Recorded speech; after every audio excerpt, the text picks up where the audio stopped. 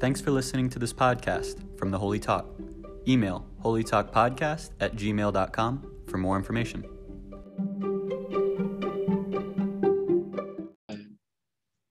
Shalom. Welcome, shalom to the Holy Talk podcast. It's been a while, Rabbi Tuli. Shalom, how you doing? I'm good. Back in my office, back in Israel, and back in Israel, back in office. Give us an update because you had a crazy month this month. You came to the States. I got this chance to see you. A lot of people didn't know that we took a month off, but let us know how that happened. You came and then you went back. Yeah, I came, got to go visit Columbus, my friends and family in Columbus, and we had a great time together talking about how, we have to build on these Zooms and we have to build on these Torah teachings, and so hopefully we're going to roll out some new ideas, new features. But when you come back to Israel, so first of all, the planes were empty, the airports were empty, which is sad. It was sad to see all the, in Erie.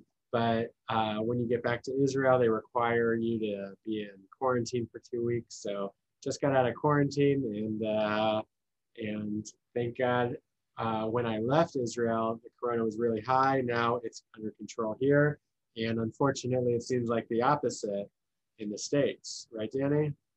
It is going nuts over here. We are in Columbus are having record numbers like the 8,000, 7,000s on a daily basis. The hospitals are being overflowing here. It's just overflowing with patients going in. I'm hearing from people on the ground, some registers that are registered people, and some nurses that beds are not even available in Columbus, that people are waiting in hallways for 24 hours. It's been that kind of stuff. We have this week coming up, Governor DeWine is going to make a decision what to close down. So he warned us last week that some things are going to be closing. So we know that's coming. And I think everybody's preparing. The schools are preparing, restaurants are preparing, bars are everybody's preparing. Everybody's kind of like in this uncertain like angst moment. But, the trust is in the Lord, that these COVID cases are going to go hopefully the other direction. And this has happened not only in Columbus, it's happened all throughout the United States. Sure. I think only 2 states are not in high red alert right now. So it's crazy. Wow. Well, Israel is also is processing the election in the United States. Israel is, I think on the one hand, very grateful to President Trump for all that he did for Israel, and at the same time looking to, work with the new administration. And so there's some of the uncertainty that is even more pronounced in the United States is also kind of affecting Israel at this time as well. What's it like in Columbus? The climate is depending who you're talking to, right? So if you think about how the country was split, right? It's almost like 50-50 down the middle, right? So you had, I think, 73 million votes for one and 78 million votes for the other. And so it's pretty almost an even keel. And it's been like that for years, right? So this is not, I think many people take that as a surprise, but no, we've been split down the middle. So it depending who you talk to, because one neighbor on one side of your house could be for the other neighbor. And I think for me, I've always taken Rabbi Tuli the point of view of I'm just going to trust in him and whatever he decides, you know what I mean? Whoever's going to be over it is going to be over it. And I'm not, playing the politics. And I think I've been sounding an alarm, especially for believers and especially for people of faith, Jewish brethren, Christian brothers. I've been saying the same thing to everybody. Listen, just our hope is not in the temple things, and there's going to be all kind of governors and rulers. And Israel knows this. I've quoted the children of Israel a lot the last 2 weeks because I think the story of Israel is so important for us as believers to understand that they've been through every scenario, right? So every scenario you can throw at me, I can show you that Israel's been under, right? So they've been under a good leader, they've been under a bad leader, right? And so I just say, just learn from the children of Israel that their hearts and their eyes were always looking upon Hashem, and God was the major subject, right? It's like I can complain on one side or the other, or I can just look up and say, God, you have it under control. I'm going to trust in you. And so that's been the thing, for me, it's all depending who you talk to, because every day is someone different and they have their own belief in it. And so I try to then steer the conversation towards, let's look up and let's not get caught up in the weeds of, who's right, who's wrong, who's cheating, who's not. Let's forget all that. And it's just whoever happens. And we're just going to trust in God in it. Yeah, well, like you said, Israel has been through it all, and the Bible describes everything. The Bible obviously has all aspects of human emotion and experience. And there's a saying, especially when we're reading Genesis, there's like this rabbinic saying that's in Hebrew, Ma'aseh Avot Siman Banim, which means that the actions of the fathers is a paradigm for the children. And I'm gonna write that down. The actions of the father. Yeah, is like a paradigm for the children. Yeah. And so so there's a great example in Genesis 25, which we just read this past week. So yes, you have the Abraham and Sarah, and she dies. She dies, and then there is like the story about Isaac and how he has to go and get married, and he marries Rebecca. But then Abraham, of course, had two sons, Isaac and Ishmael. And so Ishmael kind of disappears because of this conflict between Sarah and Hagar, or Hagar maybe.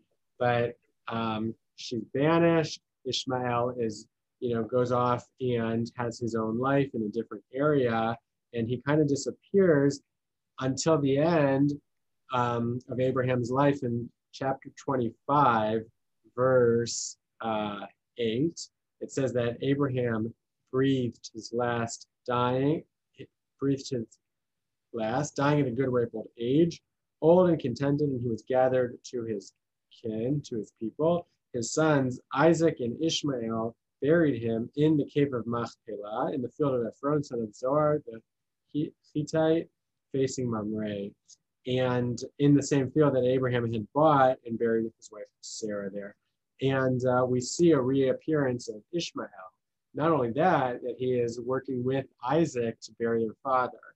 And so that has been identified and interpreted as a paradigm for in the future. Also, we believe that there might be conflict, but there at the end of the day will be a great unity between the children of Abraham through Isaac and the children of Abraham through Ishmael, namely the Jews and the Muslims, which is such a hopeful message in today's climate in America and in the Middle East, that no matter what's going on and how on the verge of a civil war, or even when there's in Israel there's like actual bloodshed between the children of Abraham, the children of Isaac, the children of Ishmael. Nevertheless, there's this hope, at least in the Jewish tradition. I don't know how it plays out in Islam, that we do believe, we hope that there will be peace, there will be resolution, unity between the Jewish people, the children of Isaac, and the Muslims. And you're seeing, glimpses of that. There's a lot of hope that the peace with the UAE and some of the Gulf states could be the interpretation and fulfillment of this prophecy. But it's something that I think is one of those beautiful examples where the actions of the fathers is a paradigm for the children. One of my favorite scriptures, Rabbi, truly you couldn't be, man, all I hear is there's hope and unity, right? There's hope and there's going to be unity, right? There's hope and unity in that. And one of my favorite scriptures in the Torah is what you just read, because it does give us all hope. Like we're all going to be, I think when we see ourselves as humans, children of God, all of us, you and I were talking before, how we are made in the image of God, right? And so when we can see that every one of us are made in the image of God, I think that gives you hope that all of us are made in his image, then we all are made to fellowship with him and fellowship with one another, right? Now, the different religions and the different enemy attacks that the enemy brings us, you know what I mean, to separate us, because that's what he wants to do. He wants to separate, he wants to destroy, right? But if we can see that unity and hope, there's going to be hope not only for the United States, there's hope for the world. Like when I look at that, it's hope for the world, because I believe once that happens, you know what I mean, and totally, then we can all just love and live in unity, right? And just love one another and see the greatness in one another instead of seeing what we think are not the good parts of one another, right?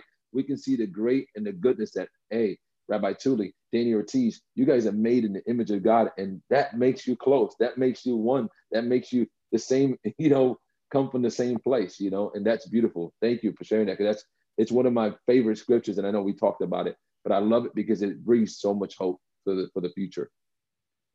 Yeah, absolutely. Well, we hope to get back on track, right? Yes, Yeah. yes. So for those who are listening, we'll be back on track. Back on track. I guess we're going to go. We wanted to always be a week ahead, so to speak, where we're talking about the upcoming Torah portion as opposed to the previous Torah portion. So the next one will be on Vayetze. Did I say that? Vayetze. See, I'm going to try, Rabbi Tully. Vayetze will be the next one that we're studying, right? Yeah, Genesis chapter 28.